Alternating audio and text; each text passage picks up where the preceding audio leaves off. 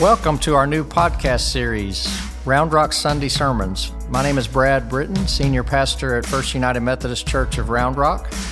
We are so glad you've connected with us. You can connect in different ways through social media, through our live streams on Facebook or YouTube, our website, fumc-rr.org. Use hashtag FUMCRR. Also, please leave a 5-star review. We are here to walk with you and look forward to seeing you soon, however you join in. In the very near future, we'll be adding community missions to these podcasts, so stay plugged in to find out how you can help. We want you to know that we want to get to know you, to connect with you, and be the church where you can plug in and grow in your faith in Christ. And so, thank you. We welcome you, and let's take this journey together. Today is a special day in our church. This is the day that we make commitments totally together as a congregation towards our debt elimination. That is this card right here. It's the single card. The other card, which is a bifold card, is for our annual budget. So every year we do this and think about the pathway to generosity and getting on the path of giving to help the ministries of our church. That is this card. This is the priority for our church. Some of you for last year, for the first time, made a commitment to make that a part of your life and your giving. And so we just ask that everybody keep that momentum going, take a step in prayer. And then the debt is over and above. So if you're able to give and would like to help us in eliminating our debt, that is there as well. At the conclusion of our service, you may drop these cards off in the baskets that we have in the back. I'll give instructions again on that after we have our prayer towards the end of the service. But I just wanted to thank so many of you who've been here many, many years to provide this wonderful church and campus. You have done so much, and so many are now jumping on board to help make this happen. So we started at $5.1 million. We're in the $3.3 million range now. Almost $3 million has been pledged prior to Commitment Sunday. And it's remarkable what God is doing through you and making this happen. And we think about,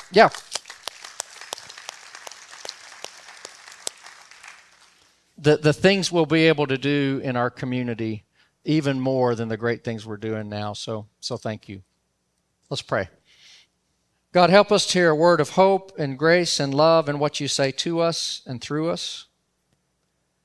May it make a real difference in our lives, in the way that we live, the way that we treat others, and the way that we use what you have given us to further your kingdom.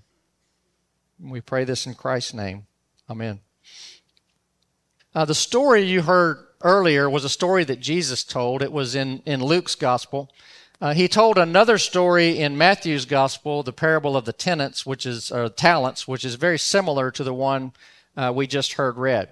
Jesus said that there was a nobleman who was going to travel to become king and was going to come back and check on his servants after he had left them with a certain amount of money to do business with. And so that's the basics of the story. This story is partly rooted in history because Herod the Great had some sons, and when he passed away, these sons were given the opportunity to rule over certain territories. Archelaus was one of those sons. Nobody liked him. Nobody wanted him to be king. In fact, they sent a delegation of people to oppose him becoming king. And it's quite likely that that's what Jesus had in mind when he told this story. So everyone there would immediately think of the situation with Herod the Great and his sons. And that's the framework for the story. So he goes off to become king, and he gives 10 pounds to the servants, and each one gets a pound to work with, which was about 3-4 months' wages. So a good amount of money to work with. And he says, I'm going away, and when I come back, we'll see how you've done. And well, the first one took the one and made 10. Not bad, right? I'll take that any day. The second one took the one and made 5. And the third, what did the third do? Nothing. Just wrapped it in a towel. At least he wrapped it in a towel, I guess. Maybe. wrapped it in a towel. And the reason he did that was because he feared this king. He was afraid if he lost it, oh no, he's going to come back. He's a harsh man. So I'm just not going to lose it. And so he didn't. He just kept it. Well, the king comes back, and with the first one, he's very pleased. He said, hey, awesome job. You get 10 cities now to rule over. A second one, you get 5. Third one, it did not go well at all. It was bad, really bad. He's like, you got to be kidding me. You did nothing. You could at least put it in the bank. I know rates are low. Of course, they are climbing, savings rates, but I don't know what inflation was like back then, but you could have done something. And you think about this story, and it's like, is that really how God would react to us? Sometimes we read these parables and we assume that, well, Jesus told the parable, so naturally God is the king. Well, that's not the case. Sometimes he'd tell these stories, and it is just that, a story about what's happening locally. So yeah, that's what a king would do, but that's not what God would do. And maybe that's why Jesus told the story in this way, to say, the king responded that way to the one who did nothing, but that's not the case with me. Now, that's not to say that God doesn't expect anything of us. I think Jesus did tell this parable to show us that we are given gifts and talents, and God expects us to use those to further the kingdom, and especially the message of God's grace. That is clear. But I think it changes there at the end of the story. So what's your view of God? Do you view God as this harsh being in the sky that's looking at everything you do, and the first second you mess up, man, you're in trouble, and life's not going well, so I think I'll just go to church today and try to get a check mark off, right? God, I hope not. That's horrible theology. And to think that we can work our way into God loving us, that's counter to the whole message of God's grace in Christ. We've been talking the past few weeks about how we understand God's grace working in our lives, how we all believe that we all belong to God because God created us in God's image. And because we belong to God and are responding and believing in response to His grace and forgiveness in Christ, then we are becoming. I love that song Brian sang, becoming what you are making me. That is really what it's about, isn't it?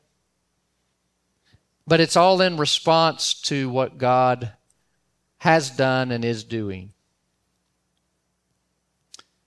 You know, I think of Jesus' response. What's it going to be like when we encounter Him face to face? I don't know about you, but I think of this story. Some days I'm a 10. I took the 1, whatever that is, and I got a 10. Other days, I'm a 5. Not the best, not the worst, just so-so. Other days, I'm not just a 1. I'm like a negative 10. You ever have a negative 10 day?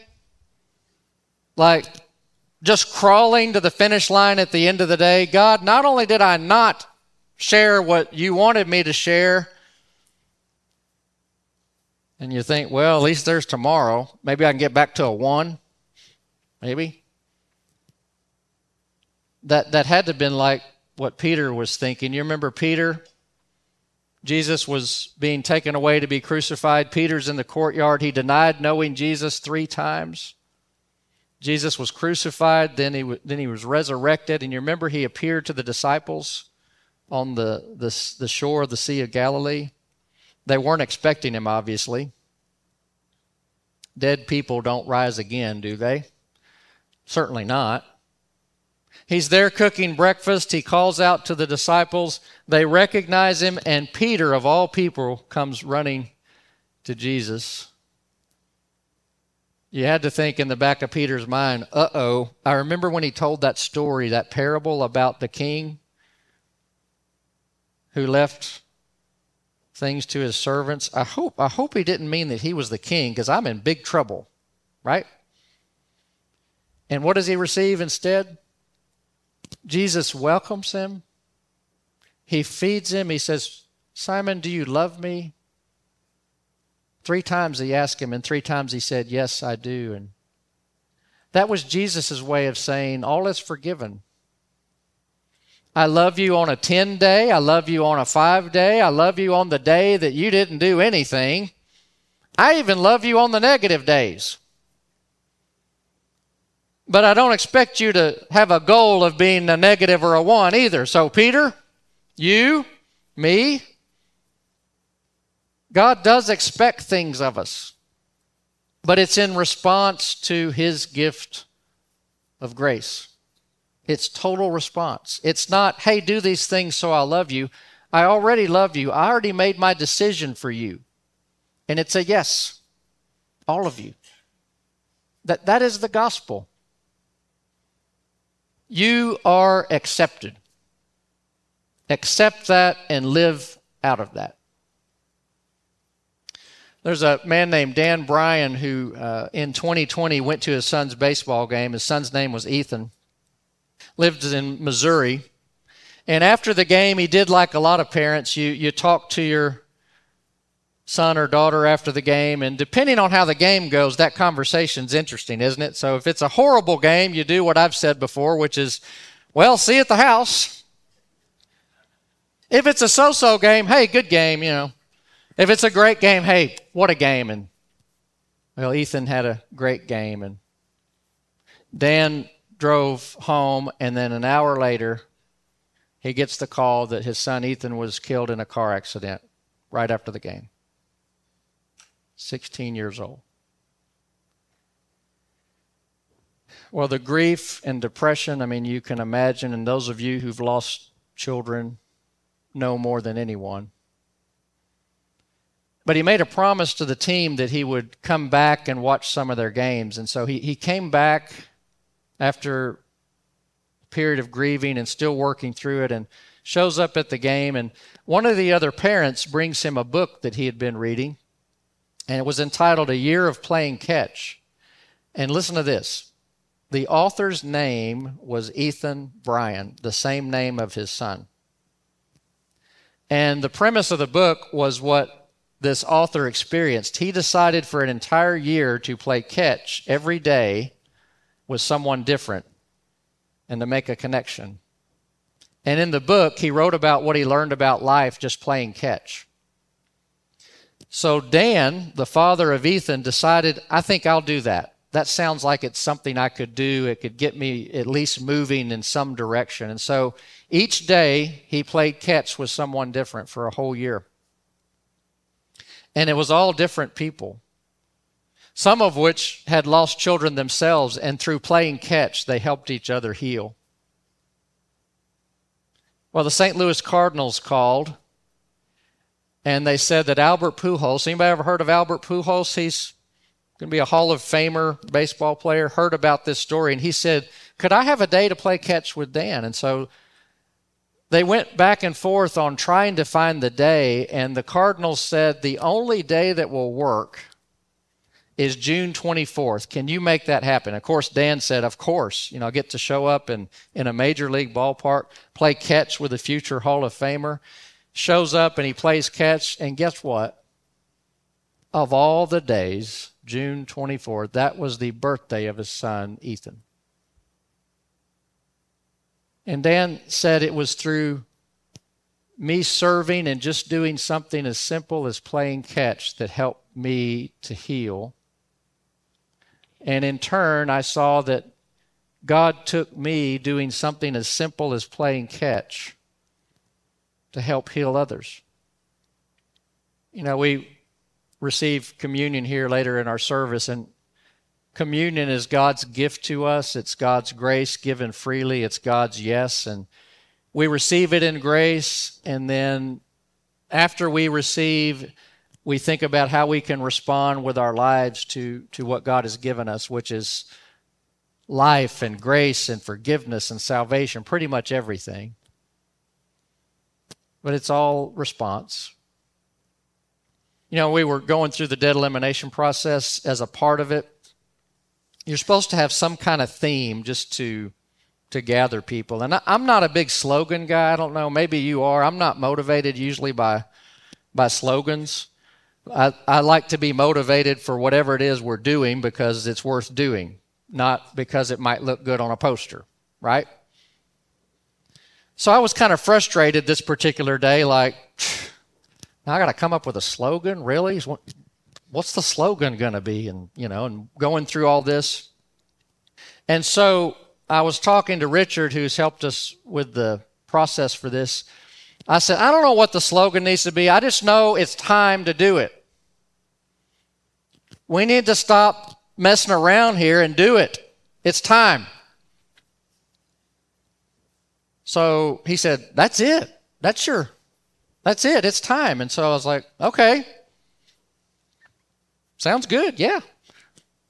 30 minutes later, Kathy, right over here, sitting over here to my right, Kathy was visiting with a member of our church who was moving, who was dropping off some things from the church's past, and she brought this photograph to me in the office. They wanted me to have this. And do you know what this photograph has on it? It is a picture of a bulldozer building the sanctuary, and there's a banner that says it's time. I had no idea.